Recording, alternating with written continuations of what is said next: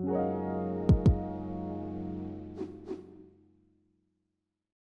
right, we are live for today's episode of Influence Me, Influence Moi, the podcast for Influencers Tonight. I'm your host, Hugo Prince. And today, podcast, I have the great pleasure to have Danny Dao, who was at the last event, Fashion Influencers, as a panelist. So Danny Dao is a photographer, content creator, a specialist in live fashion photography and videography. He's also the creative director of Rugged Define and founder of Regiment of Kin. Hey Danny, how's it going? I'm good, thank you. Did I pronounce it well, Rugged and Define? Well, Rugged and RXR for short was one of my previous company. We kind of parted ways to focus on all our other stuff, but I rebranded with another team. Okay. We're called the Renaissance Group. Probably might be easier for you to pronounce. Oh, the Renaissance Group. Yeah, it's way more easy for me. So Danny, you were on my other podcast, Road to the IPO, that was last year. Yes. So we talk about fashion, we talk about, at the time you were working in a suit business? Yes, I was working as a menswear, as a management specialist. Yes. And a fabric guy. Good. So just for people that are going to be on the live, just let us know if the sound is okay. You can do a thumbs up. We're also on YouTube. You can subscribe to our YouTube channel. And this podcast is going to be available on all our audio platforms. So Danny, I want to talk because whenever I see you on Instagram or Insta stories or even in real life, you always look great. How do you do it, man? Every day I see you wearing suits and everything. Well, it's mostly about habits. Yeah. So that's the thing I tell about people is that you're not going to wake up one day, say, I want to look good, I'm going to dress up. Okay. It's building slow habits once at a time. Okay. For example, you can be going to wear a shirt all day. Okay.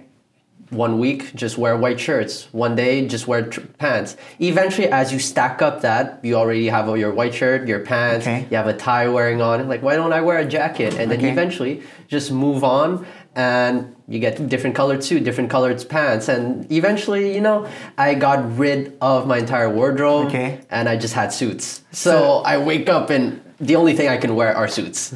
So how many suits do you have in your closet? I lost track after 20. So you have a lot of suits. Yeah, I have a lot of suits. And every day you change your color of suit? You have a schedule of something like that? No, it's really depending on the feel, depending on the mood, what kind of business meeting or kind of meetings I have to attend. Because I'm not going to wear a purple suit to someone's funeral or whatever, something like that, or I won't show up in a crazy suit for a business meeting. Yes. So sometimes moderation is best. Okay.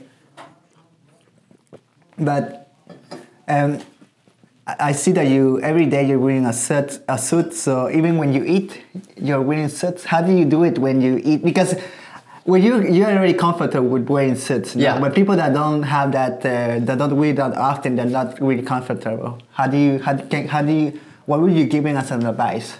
So comfort really comes from being there. I see comfort as two things. Yes. There's kind of physical comfort or emotional comfort where you feel comfortable in wearing your suit. You're comfortable having people look at you, treat you differently. I get a lot when I wear fancy suits and I walk outside during spring. I see a lot of people turn their heads, probably think who's this rich guy walking down the street? Okay. So that's one thing that plays along is very psychological, where a lot of people might judge you for what you're wearing. Yeah. That's one kind of comfort. Yes. And the other one is physical, where a lot of guys don't feel comfortable wearing suits because they're probably too tight. Okay. Where they sit down and then something gets stuck down there and then they have to adjust themselves. They can't do certain movements. And that actually cures itself by having better suits, looser suits, stuff that fits you better and not more fashion forward where it's skin tight, it's super short. It's that in this. So you have to be, if you wear it every day, you get used to it. So yeah, you get used to it, but you kind of build that sort of tolerance for it. Even in both ways, I wear suits so often that I don't really feel like I have a jacket on my shoulder. I kind of feel naked when I don't have a jacket on my shoulder. I was like, I need something some wind to pass through me. And in terms of comfort, I slowly built it up that now my friends, when they don't see me in a suit, there's like something's wrong with that. Okay. Like he's not wearing a suit today. How long did it take you to build that habit? I guess I'd say like a few months to a year, or maybe 2 years. Sometimes even till this day, I'm still building more habits to go with suits. Like we have like some bad habits that can't go away very easily. Yes. So we try to build more and more habits, and that's what I'm trying to build, even more habits to have, bringing my suits to the dry cleaner, pressing my suit, stuff like that, that I still don't do till this day because I forget. It takes time to really to prepare your clothes. Does it take time? Not really. Not really? Everything's set up already. I just grab a white shirt, iron, I wear my suit, do my tie, put my... Actually, I wear the same pocket square all the time. So just put the handkerchief in and then we're done. Leave the house. So do you have any pressure to always look good? Because every day your friends see you in a suit. So you have like a pressure, every day I have to wear a suit and look good? Or it's not on your mind? No, actually it's not really on my mind. Okay. It's more for me. Okay. Like I like that feeling when I dress up, look at myself in the mirror. It's like, oh, okay, that's a cool outfit. Okay. It's more psychological. Some people, for example, they love to wear makeup. Yeah. They love to do their hair. Some people like to put a special perfume to make them feel good about themselves. For me, just wearing a suit makes me feel great about myself, and that's why I wear it every day. It's not to impress people per se. It's just for me. Okay. And so I look at your Instagram because I went all the way down and I saw that because you were also working in suit companies from a long time, that's how you build this habit. Yes. So fashion was something that was meaningful for you since you were like younger. Actually, no. Fashion grew slowly and steady. Okay. I was never really into fashion. Yeah. It was more of how I saw fashion was in two facets. The first one was because I used to be a dancer. Yes. So I watched all these hip hop choreographers and all these K-pop stars and celebrity dancers, and they were wearing cool stuff. And I was like, I want to dress like that. I saw some videos on YouTube, by the way, about you dancing. And then the other side was more on the suit part. That was more streetwear, and more on the suited part. That's back then I was dressing baggy pants, skater shoes, X large T-shirt that goes down under my butt. Yeah, for real? Yeah. I have like some gross pictures I want to like erase from my mind. Okay. But then I landed on Suits and Kingsman. Those became like my favorite two kind of shows / movies in terms of suit. Yes. And I slowly built my wardrobe back from there, and I started learning more and more because it was such an intriguing world to learn. And eventually I got to a point where I am. So always learning. Did you decide to work like in a suit companies just to learn? Just to learn how to the tricks and everything? Yeah, actually there's a lot of ways. Yes. Reasons why I worked at a suit company. Yeah. Mainly just to learn more. Also the fact that I loved it. Okay. So I was like, why not work someplace? If you like candy, why not work at a candy shop? But then I realized that there's some pros, there's some cons to it. Eventually it wasn't for me. So I wasn't working there anymore. Okay.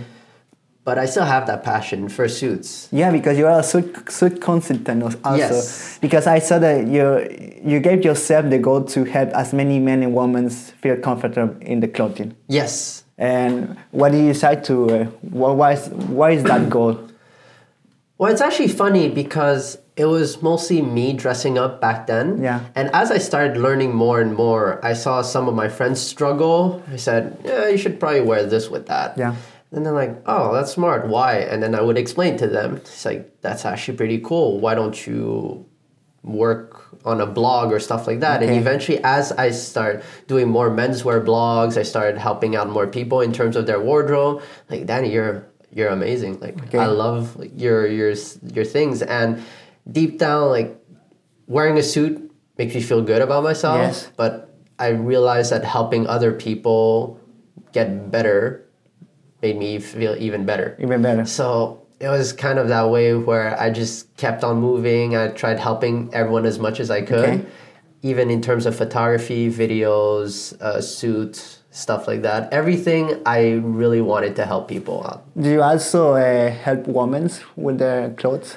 Yes, I do a bit. But women has a different morphology compared to men. Yes. So a lot of their things is a lot more different. Like the theory of men will not apply to women. Yeah. So that's why I try to stay away a bit from women and let people actually know their stuff doing. But I do know a bit about the women's world to kind of give advice. But to be honest, girls nowadays, they can wear anything and look good. Guys, a bit on the iffy side. Okay, all right. So when you said you started your blog, there was a written blog on the internet, on like a website? Yeah, it was a written blog. Okay. So I started writing menswear articles and stuff like that. But it was really funny because I was writing 2,000 words essay on those articles, and I had some friends like, yeah, I really like reading your posts, but they're too long and I can't go down through 2,000 words. What platform did you use to post I used to put it on, I think it was Blogger, if I remember well. And then I switched to WordPress, and then I just ended up stop writing on my blog. Yeah, because I was trying to find your blogs just to like read, but I couldn't find it. So I think they're not online anymore. Yes, exactly. I decided to move on to other things, and I might as well just use my hosting to host my photography portfolio, which is still not up. So what time was it that you started your own blog? Like in 2000? It was probably 3 years ago. 2016? 2016, like around 3-4 years ago. Okay. I'd say no, definitely 3 years ago. 3 years ago, so you decided to start blogging, and did you catch a lot of attention? Well, your friends did. They were sharing my articles a lot. Actually, I looked at the views. For someone who barely knows SEO and how to brand himself back in the days, I was getting like hundreds of views on my articles, which was like really interesting. Yeah. But yeah. So, for anyone that want to start a blog right now in 2019, 2020, any recommendations that would you give them? I think it's more harder than 2016. Yes. Everything's a lot more harder than back then. It's just, market's very oversaturated. What I tell people is if you want to start your blog, it's something people don't want to read too much, but they still want to get information. So there's either two ways of thinking about it. Is if you're gonna write a lot on very specific things, try to aim for a niche market. Okay. So if you want to talk about making ice cream with butter, so you're gonna go in detail because people who want to make ice cream with butter are gonna look up that article. It's niche. It's very niche. Yeah. Exactly. Meanwhile, if you want to cater to a broader audience, so women's wear in general, it's better to write these small articles that are like top 10 pieces, top 10 this, top 10 fashion advices, quick fashion advices, quick tips, stuff like that, so people can skim through it, and that makes the content a lot more shareable. Yeah, with the SEO and everything. Yeah, SEO with everything. Yeah. I don't know much about SEO. My social media girl knows a lot more about that. So yeah. So do you recommend to people to post on Facebook their blogs? No, you can just write your blog on Facebook and post it directly. Is that a good idea? That's an interesting idea I've never actually thought of. Okay. But I think it might be useful. I think what's actually probably better is not to write it in writing, but actually make a small video about it and post. Okay. Because those small videos, and that's why you have all these small companies, like those food companies that make like the small cooking tips. Yes. Yeah, those ones, that's why they go viral, because they're like, hey, 5 life hacks, and then they make like a 30-second video, and then people are like tag their friends, like, hey, look at this, look at that. But if you tag your friend in a long post, like, yes, people will read, but they kind of get tired like throughout the end. And I see that very prominent on, for example, posts that are very emotional, and they have like 20 paragraphs long. Like, I want to read everything, but I get tired after like 50. But you will start reading it, but at some point you will get. Yeah, I was like, never mind. But your attention will go to the writing, and then at some point, okay, it's too long. Just because it's too long, you stop. Exactly. Okay. But if you want to do these quick tips, it's better in video form on YouTube because just the attention span of people is like goldfishes. Yeah, for sure. So when I look at your Instagram, you almost like the Instagram account is Dapper Cult. Mm-hmm. What does it mean, Dapper Cult? I never asked. So dapper is basically an adjective you give to a man that is well groomed and well dressed. Okay. So that's why if you look in the menswear world, a lot of people have dapper. For example, Dapper Dan. That's one guy who's popular. Okay. There's one Dapper Street. Okay. There's so many guys that has that. It's just basically a word for like a very groomed, very well dressed man. Okay. And Cards was actually a nickname my friends gave me in the dance studio because while I was dancing and we were stretching, I'd always take out a pack of cards and just like do cardistry and just practice like finger dexterity. Okay. And then we were about to give each other names. Then they said, "You're this, you're that," and then they all looked at me and was like, "Yeah, Cards suits you." Like, okay, and then it stuck with me ever since. Okay. Ever since 6 years ago or something like that. So your friends gave you that nickname? Yeah, that nickname, and then it stuck with me because it's something that represents, and on most of my shirts have like a spade. When did you decide to make this spade your trademark? Sorry? When did you decide to make it your trademark? Actually, because you use it a lot. Yeah, actually it was when I was working at the suit shop. Yeah. I used to put the DD as my initials. Yes. And then I said, everyone puts their initials. Can I do something special? And I saw one of my coworkers, he put like a symbol or something like that. Okay. And then I messaged the maker. I was like, "Hi, is it possible to have like any symbol?" And it's like, "Yeah, as long as it's simple." Okay. It's like, "Can you do this?" And then I sent a spade. Yeah. They're like, "Yeah, we could do that." So, but it's going to be 1 centimeter by, it's going to be 1 inch by 1 inch. Okay. So it was like this big. All right. And then I was like, "Yeah, sure, why not?" So I sent them, I got the shirt back. I loved it so much that I really made the spade my signature. So you have like, you can put it on the cuff. On the cuff? Yes, exactly. Okay. So use that as a trademark. Like yes, exactly. And it's very flashy when you put your elbow on the table and then you just see like a spade. Yeah, I just see it like the spade. Yeah, exactly. People ask you about it. A lot of people ask me about it. They're like, "Wow, that's so different. I've never seen that." And when people look at you, so because you also do business stuff, we will talk about it a little bit later. When you arrive in a meeting, you go to meet somebody, do you think like first impression matter? First impression always matters. Yeah. That's what I tell people. And that's why I dress up. Yes. Because it makes me feel better about myself. But then I always tell people, and I can't remember where that quote's from. It's from a lady. Okay. But it's dress the way you want to be addressed. Ah, that's good. Yeah. So you always have to be looking your A game. Yeah. Because people will treat you a lot differently. If you walk into a corporate meeting with sweatpants and you walk into a corporate meeting with a suit, there are two different looks. Two different looks. People might say it's materialistic or not, but it's human nature. Like you can't tell people, stop judging people for wearing sweatpants. They're still gonna judge people regardless. But as long as it makes you feel good also. Yeah, exactly. And do you get a lot of compliments? Oh yeah, I get compliments all the time. A lot of time? Yeah. I get stopped on the street a lot, like some people. "I love your suit, I love that style, I love this." Okay. And sometimes it's overwhelming. Yeah. You don't know how to react. Yeah, someone just stops you, "Hey, I love everything about this." It's like, thanks. People you don't know, they come to you like. Yeah, exactly. Like some people do appreciate people who are well dressed, especially since we're in Montreal. Yeah. There's not that big of a fashion community-ish. Yeah. Okay. So it's totally different than Toronto or New York, where there's you walk by Soho, you see some guy in some new trend. Or like New York, you just walk by Dundas and you see like some well-dressed people. But here it's just, we have opposites. We have extravagant people and then we have Crocs with socks. So there's no middle. There's no really middle ground-ish. Okay. But what I like about you is you dress well and on your Instagram, all your pictures is about you and your clothes and everything. Because if you go down to his Instagram, the first pictures you have, it was only your clothes. Yeah, it was only half of Only it. half, yeah. And then you decide to start showing your face and everything.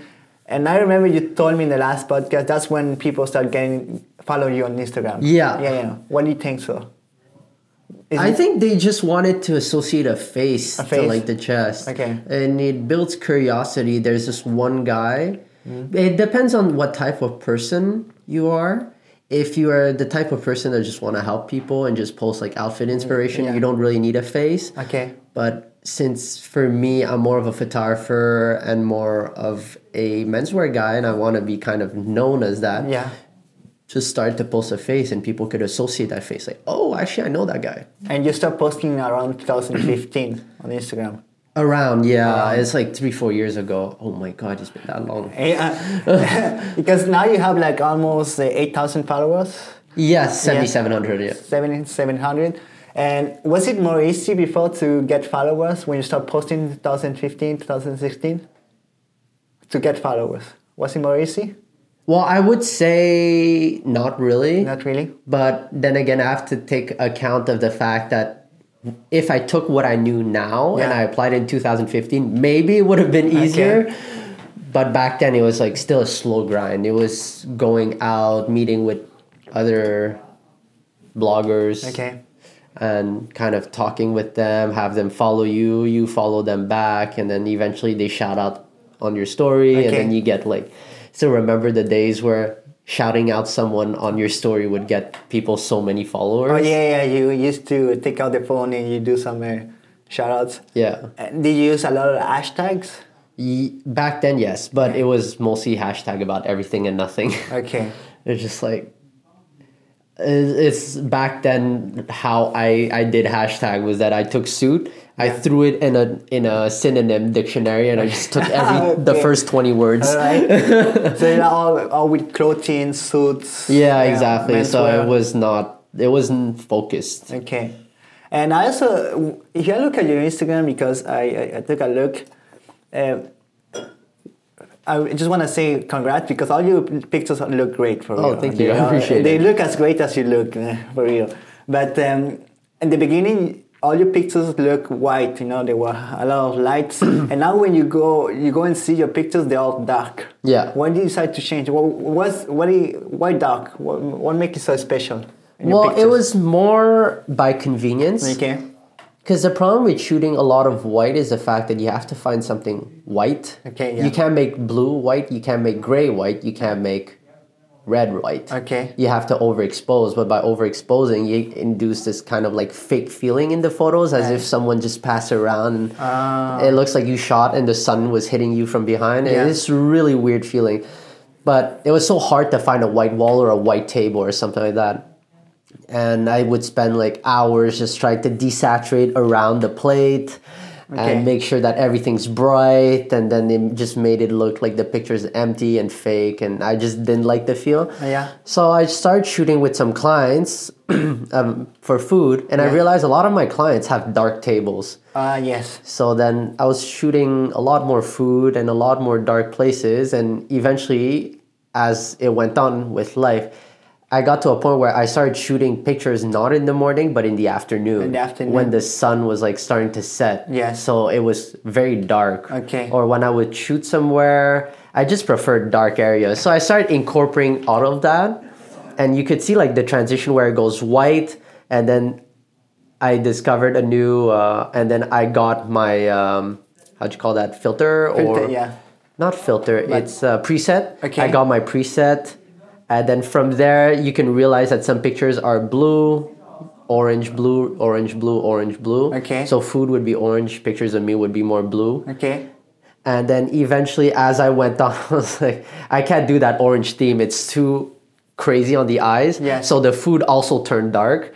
And now, even it was dark back then, but now it's like complete darkness. Now I got like my actual lights, my strobes, that I can shoot food with. So I'm basically shooting in the darkness, and I specialize in that. So you spend less time on editing because it's darker? Yeah, just darker. It's just really easy to edit more. Talking about that, just to say we are on live with Danny Dao for our monthly podcast. If there is anyone on the live, you can always ask questions. We will answer. If not, you can always rewatch the live after, later on. So, talking about photography, how much time did you spend on editing your pictures? How long does it take? Because you put a lot of effort. Like there's a lot of pictures that I see, they look great. How much time do you put on it? Ranging from 2 minutes to an hour. Okay. Generally, my pictures, I try to make it so that everything's already shot. Yes. Like 80% of the picture is done in camera. So when I put it in post, it's just contrast, exposure, fix a bit of the color, done. Okay, so you do some edit. You take your pictures with your camera or your phone? My camera. Your camera. And then you go on your Photoshop. Lightroom, yeah. Lightroom, and then you edit it a little bit. Yes, just I touch up a few things and do all the color isolations, all the color corrections, color grading, stuff like that. And then you send it to your phone, and then your phone, do you use like the Instagram? Yes, I posted it directly on my phone. You don't change. No, I edit a bit on Instagram. Okay. The thing, it depends because my screen's very bright, my phone's okay. Yeah. So sometimes I put the picture on and then I look at my phone, like the picture's a bit too bright, so I just lower it down. I do minor adjustment because if you do exterior, what I figured out is if you do exterior changes, so like you edit on Photoshop, Vesco, whatever, and then you try to bring it on Instagram, it doesn't respond well with Instagram. So Instagram responds well with Instagram stuff. Yes. So finally, for the final stuff, you just fix up a bit of the picture, and then I add a bit of structure and sharpness just to make that photo really crisp. Yeah. And then I post it, and people always ask me like, "How are your pictures so crisp?" I just add like the sharpness on Instagram. Okay. Yeah. So you think people should use the filters and the stuff on Instagram? Not the filters, but just minor retouching. Minor touching? After you finish editing your picture, better on Instagram. So what do you think about quality and quantity? Because let's say from my example, I take a picture and I post it directly. I don't really I don't play with the colors and everything, the contrasts. But would you say you should at least have a little bit of work on it? Yes, definitely. You should because your goal is to make yourself different from most people. And I find that there's like a fine balance between not enough editing and too much processing. Okay. So people who process too much, you just see like their skin tones are washed out, the shadows doesn't look realistic, the blacks don't look realistic anymore. Yeah. But then there's under process where there's not enough contrast, the brightness is not there. Yeah. It's just a little tweak. So you have to walk that fine line between too much editing and not enough editing. So you have to at least play with the... Yeah, you have to play. And it's just a question of looking at your picture at the end of the day and saying, does this kind of look real? Okay, cool. Okay. All right. But also, what I like about you, when I go and see your pictures, you post funny captions. Oh, yeah. Yeah, there's a lot of stuff there, like... I dinner with my left hand. Oh yeah. so it's because you want to like just post and you try to just have like a small caption, or you think about it just to entertain people? Well, I entertain people, but most of my captions I come up when I'm sitting on the toilet. Yeah. But like I get light bulbs moment at times, and I kind of just want to make. I actually remember that moment when I first started posting these kinds of captions. Yeah. I love humor. I'm kind of guy that never takes anything too seriously in life. Okay. So sometimes it offends people, but I just like to laugh in life. Yes. And I remember I was just posting some simple, one-liner caption, basic caption that all the Instagram people does. So like you post something orange and it'd be like 50 Shades of Orange. Something like that. Mm-hmm.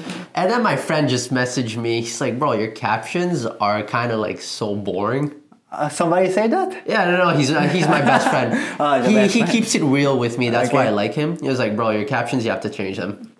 It's like, all right, so what do I do? And it's like, I don't know, you're funny, think of something. And then I slowly posted about, like, I started testing the waters by posting a bit of funny stuff, and people reacted well.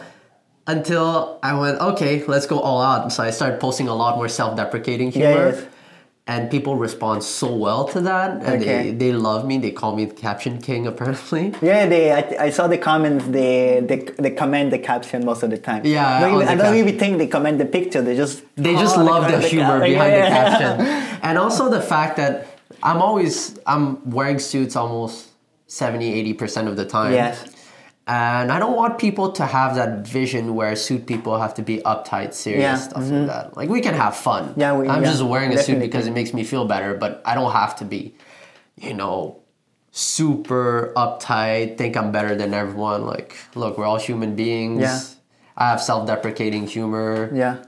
And I'm just like every human else. You don't want to be taken too seriously. Yeah, exactly. That's the thing. For me, Instagram's fun. It's fun. So you post your pictures. So what do you post because you want to build brand, or do you post because you want to get clients to you? What do you post exactly? It's a lot of like everything where on one side I want to build like my brand image. Yeah. On the other side I just want to showcase like my outfit, my stuff like that, because I have a lot of followers who follows me constantly and are excited to see like what kind of outfit I have, even though I wear the same like 4 suits all the time nowadays. Okay. And the other side is just trying to post pictures to make people realize that I'm still alive. Yeah. There's a lot of, with the algorithm nowadays, you get lost very easily. So when you post a picture, people are like, I wonder where Danny has been these few days. And then post a picture. I was like, okay, he's still alive. Never mind. But yeah, mostly building brand, trying to keep up with people, showcasing my stuff. For me, it's more fun. Fun, yes. It's really fun to have a picture and then come up, edit it, make it look nice for the feed. Put a nice caption. Nice, funny caption. Funny caption, yeah. And just make people have a good laugh after they looked at the picture. Yes. And is your account business or just a normal one? It's a creator account. Creator account. So you can get your stats and I can get all my analytics, Do you recommend to content creators to have like a creator account? Definitely. It's so much better. One thing that I've realized too about the creator account is that you have 2 inboxes. Oh yeah, do your primary and general. Exactly. So I put all business stuff in general, and then all the non-relevant stuff in the I put everything in primary, and then all the useless stuff in general. Yeah. So you have business and friends and primary. Yeah, exactly, because I get spam all the time with people saying like, hey, can I have a free shoot? And I was like, oh, general. So how did you respond to that? You get a lot of spams about they want to have free shots and free they see pictures. A photographer, they're like, hey, can I book you for a photo shoot? I was like, hi, sorry, I just focus on food and products because I don't like people, so I You don't like people? No, I've had my fair share of people, so now I'm like always drinking alone. I'm always eating alone. So you get those spams and you just say I don't. Unfortunately, I don't do that. Or I give them a ridiculous price, and if they say yes to it, at least I make a lot of money. What type of price do you give them? Like, I mean, you can say something ridiculous. Like I charge $600 for like an hour shoot. And some people say yes. No, not really. Most people will say no. You're like, okay. I was like, okay, now I'm forced to do it. Okay, so what other spam do you get? Like any hate stuff? No, I never got really any hate. No? Do I have any hate? Like any guy that, this guy wears suits every day, he's too serious? No, I don't really get hate, to be honest. I don't think I've ever gotten any hate. That's good. No. I think I've had one time where I wore something and then someone oh yeah, that's I think the only time I got hate. Go ahead. It's I posted a picture and then this guy comments like, wow, that is so gay.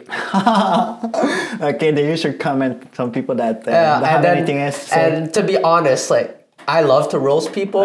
So then I just replied, wow, your son must be really proud of your homophobic ass. Oh, wow. Oh, man. Because he had like a profile picture with his son. And, and what did he say? No, he didn't respond. Of course not. Oh, wow. Yeah, so when you deal with hate, I think you... Yeah, to be honest, I don't really take hate too seriously. Yeah, that's it. In my mind, I find that hate comes in two fashion. Yeah. One, because they're jealous of you. Yeah. Or two, because you're actually a dick or an ass or someone like that. Yeah. And people who are nice to everyone, yes. they don't get hate. Okay. You're just nice to people. And then people who are successful, you take any entrepreneurs out there, you take any really successful celebrities, they don't walk around, oh, look at this person, look at that person, because they're too busy focusing on themselves. Yes. So the only people who have time to hate on you is because they have nothing else to do. Nothing else to do, yeah. Or they kind of envy your life. It's like, oh, I could be doing this, but I'm doing that instead. Do you recommend to people that are watching and listening to the podcast to block people that send them hate and spam, or just respond to them? I feel just like the way I like to think of it is just kill them with kindness. Mm-hmm. You can't really fire back at someone who's nice to you. Yeah. It's like, oh, your outfit's ugly. Oh, thanks for the input. So it's just kill them with kindness. It's saying, for example, someone's like, your face is ugly. Yeah. Like, well, I can't really change it. It's my face, but thanks for the input. Yeah. And then the person can't fire back. It's like, well, your outfit's crap. They can't really do anything because you just say, all right, thanks for your input. I have nothing else to say. Yes. So it's always kill them with kindness. I'm always up to... My thoughts is very simple with people who send hate. I like to make everyone accountable for their actions. Yes. So I don't really delete stuff. You don't delete? No. Yeah. Because if someone says something really dumb, other people who do not agree will come and defend me for my place. I don't have to defend myself. Okay.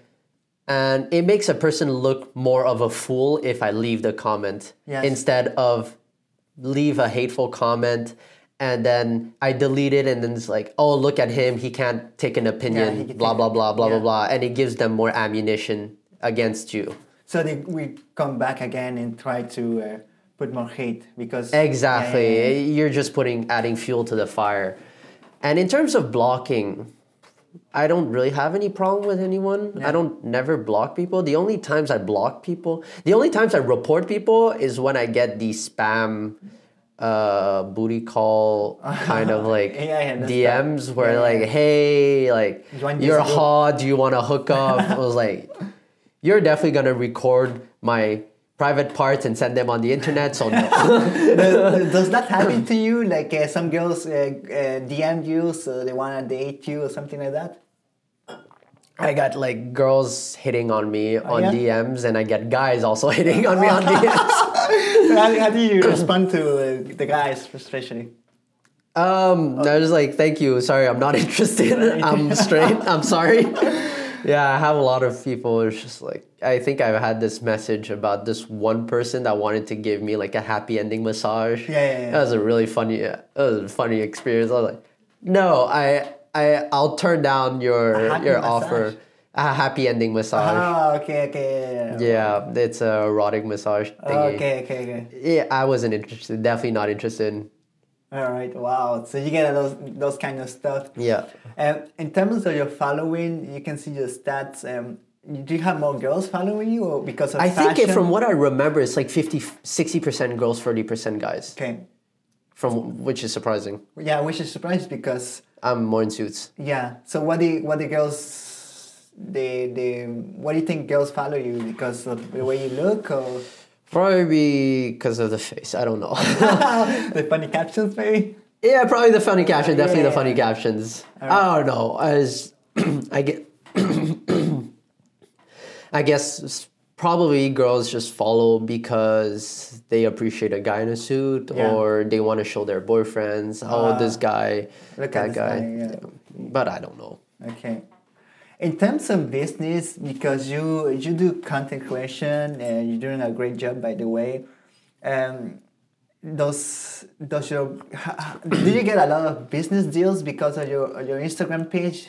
Do you get like, oh, I saw you on Instagram and then I want to work with you. You look great as a suit consultant. Yeah, actually, I've had a bunch of people contacting me to train their staff in terms of suiting. Yeah. And it's pretty fun having recognition for what you do. Yeah. But in general, I just help some individual people choose their wardrobe. Like, hey, I saw you do suits. Yeah. Can you give me some advice? I do mostly online stuff where people send me questions. I'm glad to answer them. And I love answering questions. Sometimes I just find some questions are so simple. Yeah? But then... What type of questions do people ask you? Well, some questions are simple for me, but then for them, it's eye-opening. Like, where, for example, I would say wear a double-breasted suit because it makes yourself look bigger. Oh, okay. Especially for skinny guys. Okay. And then the person's like, "Oh, I didn't know that." And I was like, "Yeah, well, I mean, 2 rows of button makes you look wider." Okay, you know what? I guess it wasn't that obvious. Okay, all right. But also you do photography. So Yes. Do you decide to start editing because of social media, or that was something that was a passion for you? I actually started photography before Instagram. Okay. I picked up a camera because I was bored. Okay. I get bored really quickly, so I pick up habits. And I started filming videos of me dancing back in the days. Had a little Canon point and shoot that was so cute. Yeah. It was like 4 megapixels. You can shoot up to like 360p. Okay. I don't know. But it was really fun doing that. And eventually, for my birthday, I was thinking of 2 cameras, either going full video and buying myself a GoPro. I think it was a Hero 3. Oh, yeah? Yeah, it was a Hero 2 or a Hero 3. That was back in the day? Back in the days, like 8 years ago. Oh, fuck, 8 years ago. Okay, wow. Yeah, and then, or buy myself a T4i from Canon. Okay. It's like, I can take photos and videos with the Canon, but I can take nice video with the GoPro. Yeah. But I can't take photos with the GoPro. I can take snapshots. Yeah. And I was just looking at stuff. Finally, I decided to go with the Canon. Then I learned photography all there. Spent all my days looking at YouTube tutorials. Yes. And figuring out how to use a camera. How to use a camera. Now you have some editing skills. Do you think people should learn how to edit or just hire somebody else to do it? Definitely learn. If you can do something, definitely do it yourself. Okay. Anything that doesn't require an X amount of like a crazy learning curve, you should learn it. Like, I'm not saying you should never operate on yourself, but anything like editing, basic accounting, just learn it and do it yourself. Anything that's more advanced, maybe leave it for the pros to do it. Yeah, yes. And pay someone, especially if you're on a tight budget, because you can take that budget and throw it at something else that you don't know. So instead of paying someone to edit, maybe you learn how to edit and then pay an SEO expert to help you with your website.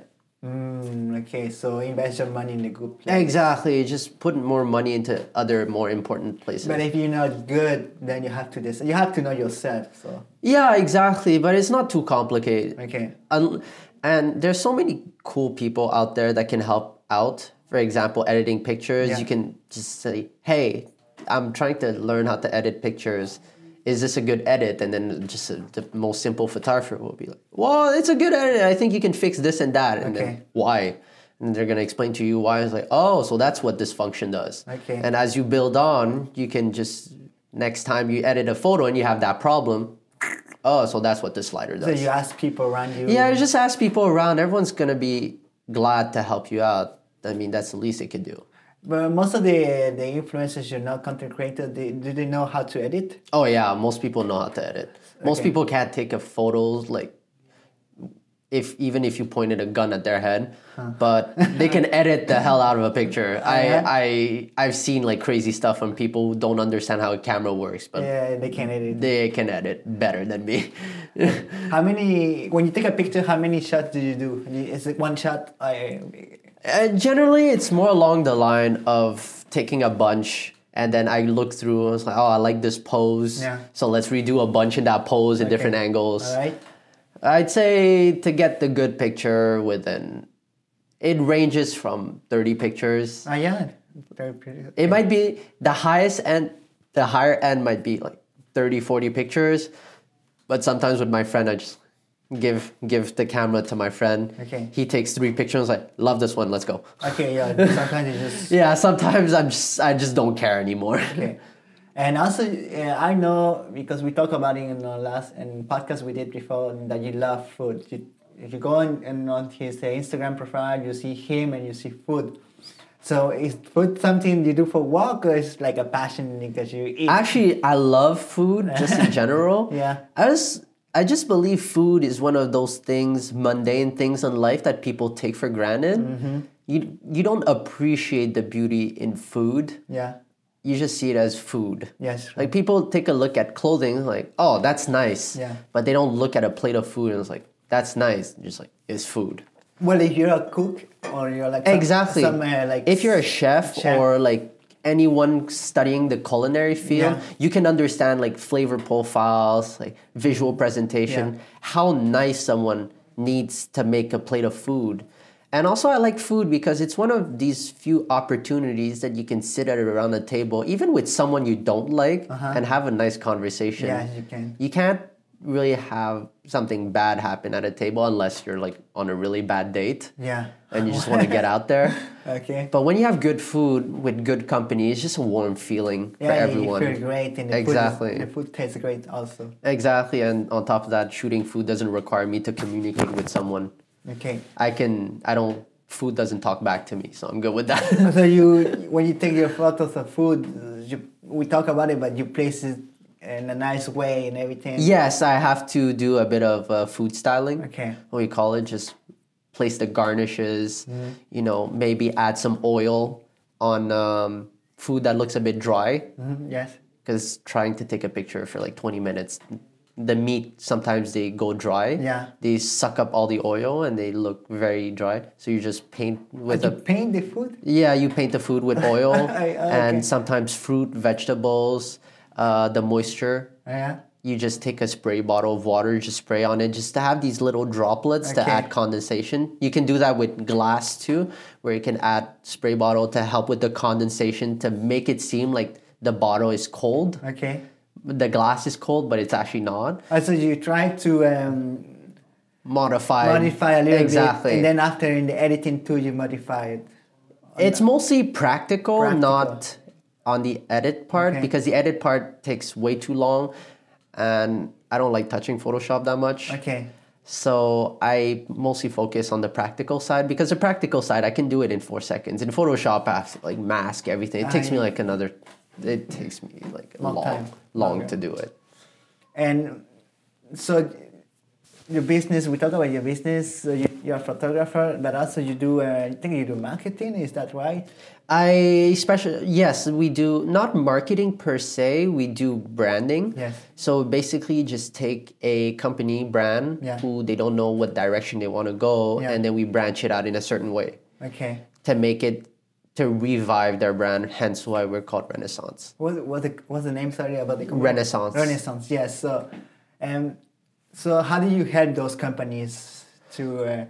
we have, basically, I'm the creative director, so I'm the one in charge of doing all the visuals. Yeah. So I take their brand image and turn them into visual content, so videos, photos. And then I also have my SEO girl who is in charge of basically the marketing.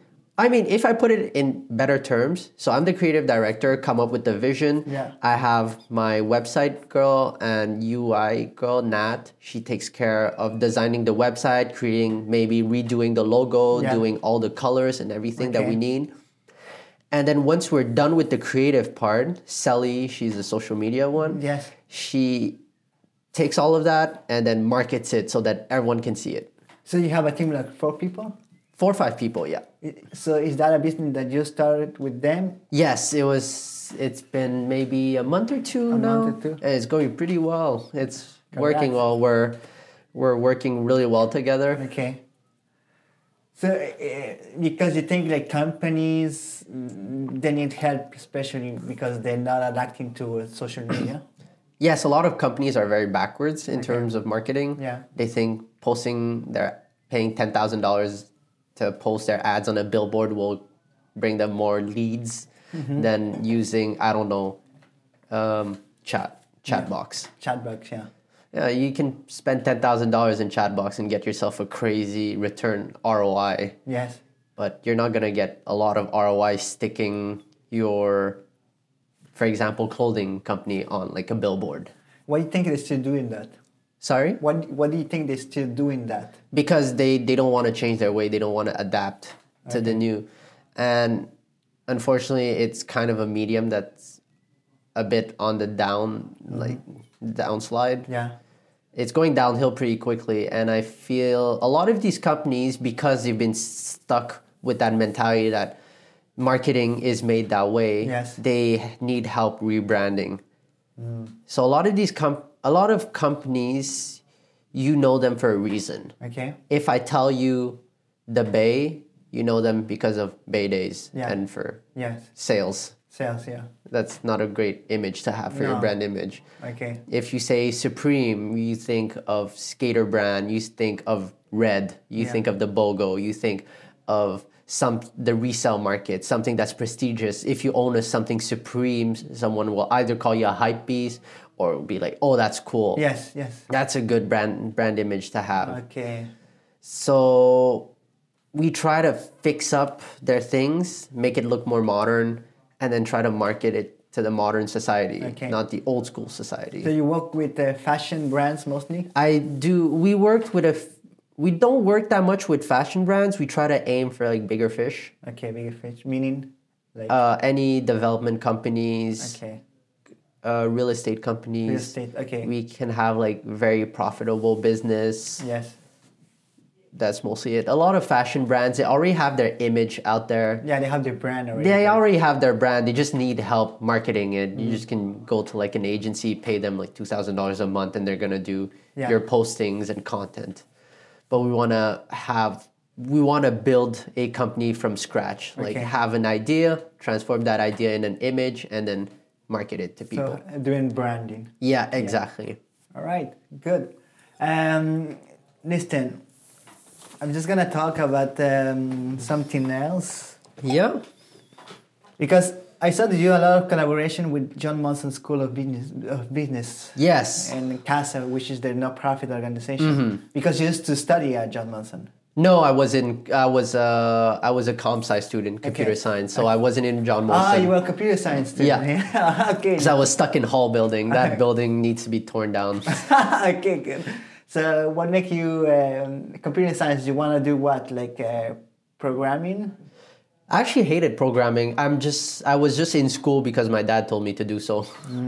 I actually didn't want to go to school. I remember leaving high school wanting to join the military. For real? Yeah. Why? I was looking through stuff and I wanted the easy way out. So I saw the military and I was looking through all their stuff. And I really liked kind of the science background. I love physics. Physics was my thing. Okay. I wanted to either go join the military and go into the trauma corps. Yeah. And work on like trauma and people get their legs blown out and I just stitch them back together. Okay. It's guaranteed $70,000 a year, government benefits, pension, everything that's set for life. Just need to do like 7 years of service and stuff like that. Okay.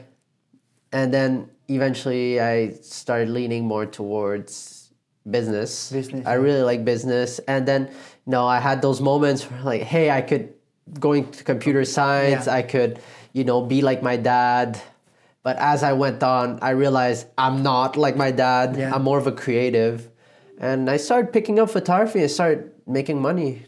Like, that's interesting. I didn't expect to make money off of photography. This is actually really interesting. It is. And I wanted to go more, social media, stuff like that. And then I'm a photographer, so might as well just drop out of school and focus more. Did you graduate? No? Nope. I dropped out in my second year, Okay. And I just forgot to sign up for school ever since then. So what your parents, especially your dad, what did he say? He didn't know until 2.5 years later. Oh my God. Until he decided to call the school up and say, hey, why am I not paying my kids' tuition? And school like, well, your son hasn't been enrolled for 2.5 years. And then... Damn. And bad news? Yeah, I got my ass whooped. Oh, wow. No, not really. He was just really disappointed that I lied to him. Okay. Yeah, it's an Asian thing. Yeah, when Vietnamese, from Vietnam, huh? Yes, I'm Vietnamese. So, does he like what you do right now? Does he understand when you do photography? When you say, I make money, Dad? Or like... To be honest, he's not the biggest fan of it. Yeah. I can see it, how he looks at me at times. He's like, you know how you look at something and you're like, oh, that's cute. Yeah. Like like a hobby. It's more like, you know, me working in photography, it's like someone looking at a monkey on a bicycle and going like, oh, that's cute. Yeah. But, you know. Should do something else. Yeah, like what do you actually do? So I'm trying to change that mindset of my parents. But then I realized that my parents only want one thing about me, is that I do well for myself and I have enough money to sustain myself. Yes. And working so hard, my dad says, you know, you shouldn't be working that hard to make that much amount of money. And I was like, Dad, it's because it's a foundation. Yes. You got to work hard at the beginning so then you can relax when you grow up, when you're in the industry.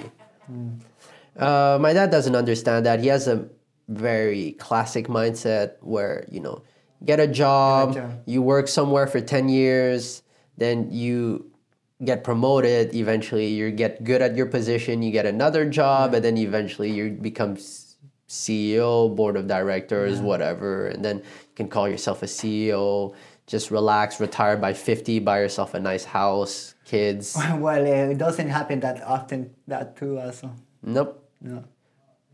So well, this is the case with the immigrants. I'm not from here too. Yeah. My mom is the same. They get a job, like, okay, podcasting is cute, let's say. yeah, exactly. But you making money, so at least you have that on your side. For those that don't make money or they're putting in the work but they don't, what can you say to them? Should they really take a look why you're not making money, or should go back to school? What? To be honest, I have this big mentality that I'm very against. Like, I don't like authority figures. Yeah. I don't like people who think you should do this because I'm better. So where they say that school should be obligatory for everyone, especially if you want to find a job, I don't think that that's right. Yeah. And you know, if you're somewhere and you don't know what to do, by all means, go to school. Okay. I encourage people to go to school.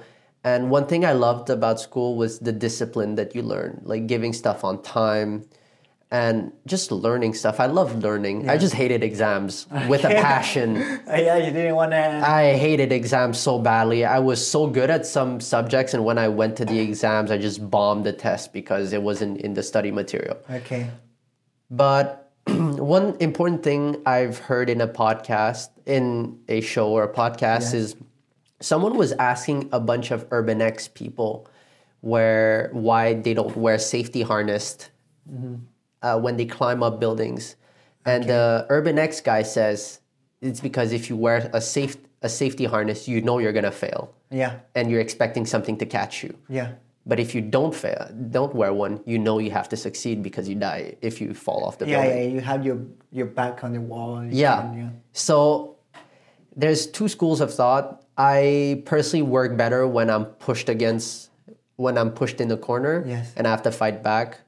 And I feel like having a backup plan just makes me feel lazy. Yeah. Me not having a backup plan now makes it so that I want to push harder. I want to be stronger. I want to succeed in what I do. Yes. Because I have no other things to look after if I fail. Okay. So you don't have any plan B? I don't have plan B. Okay. I always tell people have a contingency plan, but I don't have a contingency plan for my life. Okay. So you're going all in what you do? I'm going all in everything. I'm putting all my time, all my effort. I want this to succeed. But I can see, Danny, the way you rest, because this takes discipline, especially wearing this every day. The way you post your pictures on Instagram, they are well rested. So we talk about pressure. Do you think there's a lot of pressure that you put in yourself, like to try to to succeed? Especially you're gonna turn 24 soon. I'm turning 24 next month, actually. Yeah, next month. So do you think you put yourself a lot of pressure? I do put a lot of pressure on me, but I think the pressure is overweight by the benefits I get from it.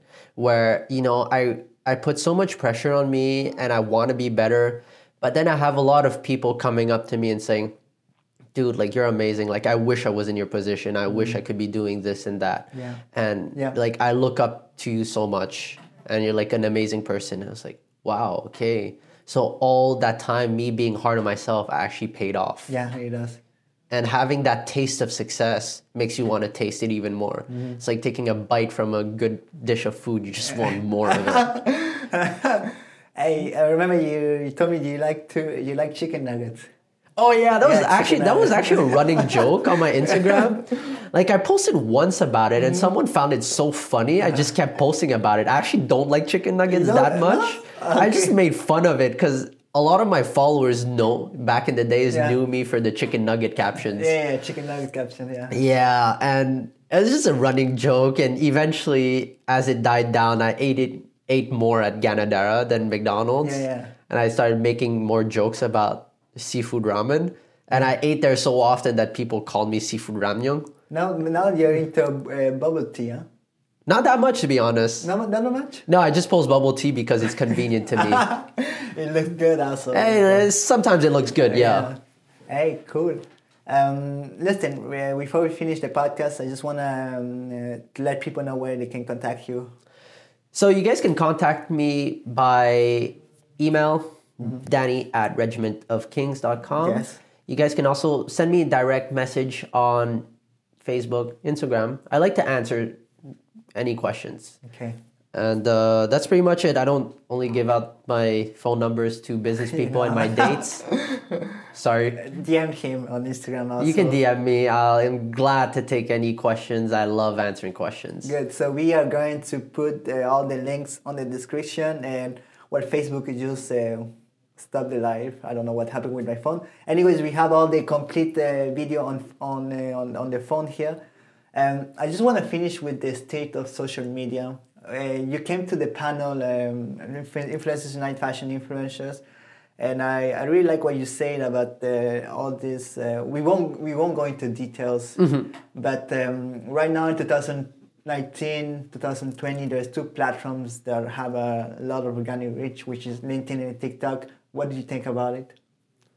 I do feel like they're excellent platform to be part of. LinkedIn, just because you can get a lot of the professional contacts that you can't access from Instagram, Facebook per se. You can meet so many very talented people on LinkedIn. Like, you look at their profile, like, Jesus, okay, this guy went like 3 master's degree. Okay, cool. But TikTok, I feel like it's just the layout of TikTok is so nice. It's not that it's nice, but it's just so convenient. Yeah. And it's also the fact that TikTok has a 100% engagement rate where you don't choose your photos. You don't choose what you look. Right. You just stumble across them. So everyone who stumbles across your video, it's a view. Okay, even if you don't look it completely, it's a view, exactly. Okay. So you always have people viewing your content. You're not on Instagram where you look through a feed and then, oh, this picture is nice, click on it. This is like, you scroll back, look at the video, rewind it a second time. Yeah. Oh, that's cool. I'm going to like this. I'm going to follow this. There's more action. There's more, just the engagement is also so much better. And the content, it's types of content that can go viral. What we call that, virality? Virality. Of the content on TikTok is nuts. It's nuts. You can post the dumbest thing on TikTok, like you slipping on the toast. And if that thing picks up and hashtag slip a toast, like you blow up. You're like the original. And on top of that, the best thing about these things is all the hashtag. If you click on them, you scroll all the way back up, you can find the original poster of that video, and the original poster of that video always gets more views. You can. Oh yeah, I saw it. You can put the hashtags. Or even the music. The music, exactly. The original person. Yeah, the original first one, and that is the first one that appears on the. Yeah, top. I think it's actually the music, not the hashtag. The music, but the music. That's why it's so easy to get viral on there. I remember I posted a video of me opening a bottle of soju. It got 200,000 views. You say you're in TikTok. I used to be on TikTok. I don't have time anymore. But how many posts do you have? Oh Jesus! Like 3, 4, 5. 12 to 15? I don't know. I've lost track. Like, did you create directly on TikTok, or you save your stories? And I used to edit on Premiere and then send them to TikTok. Okay. And then I realized that is such a pain. Yeah. So I just did the video directly on TikTok and it got a lot more views. Yeah, you don't have a lot when you do directly. But that video went crazy viral. I think in 2 weeks I gained like 2,000 followers. Oh yeah, on TikTok? Yeah, I did a month of TikTok, and by the end of a month or two, I was at 2,400 followers. What your account, the upper, same as Instagram? Yeah, no, but don't look at it. It's really bad. I'm gonna follow him. But I have a friend of mine. He started TikTok maybe 4 or 5 months ago, and now he's probably at 400K. Well, yeah. He's getting viral. It's nuts. What does he post? More emotional stuff, pertaining family, single mothers, stuff that hits people in the feels. So, like serious stuff can be also good on TikTok, but you have to adapt. Exactly, you have to adapt to the audience. Okay. A lot of people use TikTok because it's convenient, but also like the demographic of TikTok is so wild, where there's like very young kids and very old people. There's no like in the middle. There is not yet. You walk up to a 23-year-old nowadays, like, hey bro, you have TikTok, and they're gonna laugh at you. But then you go see like a 16-year-old, it's like, hey, you have a TikTok? Yeah, go follow me, and you look and it's 1.2 million. Like, okay. Yeah, but what's happening is that we are seeing a lot of 20 and up starting to having TikToks. Yes, exactly. Because of friends. And because just you can get so viral. People are making a case for it. It's like, dude, make a TikTok. It's going to go viral. And people want that virality. Jesus, such a hard word to say. Yeah. But the thing with TikTok is owned by a Chinese company. Yes. They bought Musical.ly. Yeah. But it used to be Musical.ly, and then they bought it, made it TikTok. But the funny thing is that it reminds me a lot about Vines, and Vines, you could go like very viral on it. Yeah, I remember Vines, but they disappeared. Yeah, exactly. Think that TikTok will stay, or will it? Oh yeah, definitely. It's gonna stay at this rate. At this rate, they're gonna, I think, jump on the bandwagon and try to like make yourself popular before they start monetizing the crap out of it. Yeah, I see ads now when you go on TikTok. See some ads from them and from companies too. So. Yeah, exactly. So you gotta jump on these growing platform. Don't focus all your attention on it. For sure. Because yes, it's good to have the numbers, but can we monetize that? Probably not. It's hard to monetize on TikTok. The only things you can do is maybe have a few sponsors, wear some clothing so they pay you externally, or do the lives where people can donate for you. Oh yeah, they do that? Yep. Some people just stay on lives just to beg for money the entire day, but they make a lot of monay doing that. They ask the followers to give money? Yeah, they're like, hey, click that heart, and then people is like, yeah, donate money, and I'll do some dance for you. Stuff. And it's not even money. I think it's candies or something like that. So you buy a bunch of packs, so kids don't realize it's actually money. And then you just like donate a candy, and then you're like, oh shit, okay. Okay, I have to look at the candy. So it's like, I don't know, it's like a gift, or I haven't looked into details, but you donate an object, you don't donate a monetary value. And from what my friend said, is that gift is translated to how big of an impact you put the TikTok. So if you're maybe 1,000 followers or something like that, not a lot of video, that gift can be worth $5. But if you're 1 million followers, blah, blah, blah, that gift could be worth $100. Where do people buy those gifts? On TikTok? I think they can buy it directly on TikTok. Online gift that they send it to. It's like Twitch. It's not like Twitch where Twitch you actually donate money, but imagine if you buy for $50 you can get 50 gifts. Like, okay, the kid's like buys 50 gifts and then the guy's like, give me like gifts, and then the kid just sends 50 gifts without realizing he just gave away $50 because $50 easy to see you give away, but 50 gifts. So they pay for those gifts. Yeah, exactly. People pay. Oh my god! All right, so that's another way of monetizing it. TikTok is collecting credit card data too. They have the numbers, but you have to put your credit card to buy the gift. Probably. Well, just finish, man. Instagram. What's happening with Instagram? The organic reach is going down. Organic reach is going down because they want to prioritize probably the money part. I feel it's kind of sad, but that's the world. Instead of saying what's wrong with Instagram, I think the better question to ask is what's wrong with us. Yes. Why am I not booming? Why am I not growing? Mm-hmm. What am I doing wrong? Instead of, hey, Instagram, it's like, don't hate the game. Just play along with it. Play along with it. Yeah. Every time something comes out, someone's gonna boom from it, and then people are gonna follow suit. But those people that grew first, it's because they found the loophole. They found how to play with the game. Yeah. They didn't complain. They just learned to play with it and then get better. Everything changes in life. Yeah, everything changes. But you just have to adapt yourself to it. Hey. And I think that's the best way to look at it. Is, yes, Instagram's algorithm is not going to make you as visible as the 2016 one or the 2015 one. But you got to work harder to get where you are, because I know a lot of my friends who are like very big fashion influencers, they work their asses off to make themselves seen. In the content, in everything.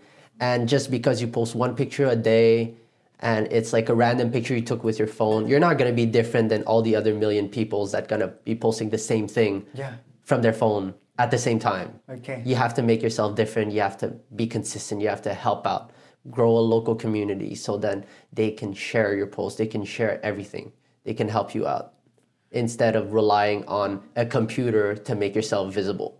You build your community, and then you can also, if you went on TikTok, you can also ask them to follow you on TikTok. That's kind of harder to link to, most people that are on TikTok stay on TikTok. They don't like to go out of TikTok unless they want to like message someone. But it's like my friend has 600K on TikTok, 400K. So he stays. But on Instagram, he's still like few 500 followers. Oh, wow. So it just shows you the disparity. All right. Hey, Danny, thank you so much for being here part of this third episode of Influence Me. And I really appreciate it. I think we have a lot to talk, and we talk about all this stuff, and really appreciate your time. Appreciate the people that watching the podcast and listen to the podcast. And when for the Facebook Live, no worries, we will put the video on the Facebook page. Thank you, Danny. Thank you so much for having me, and see ya. Subscribe to the channel. Yeah, you guys have to take care.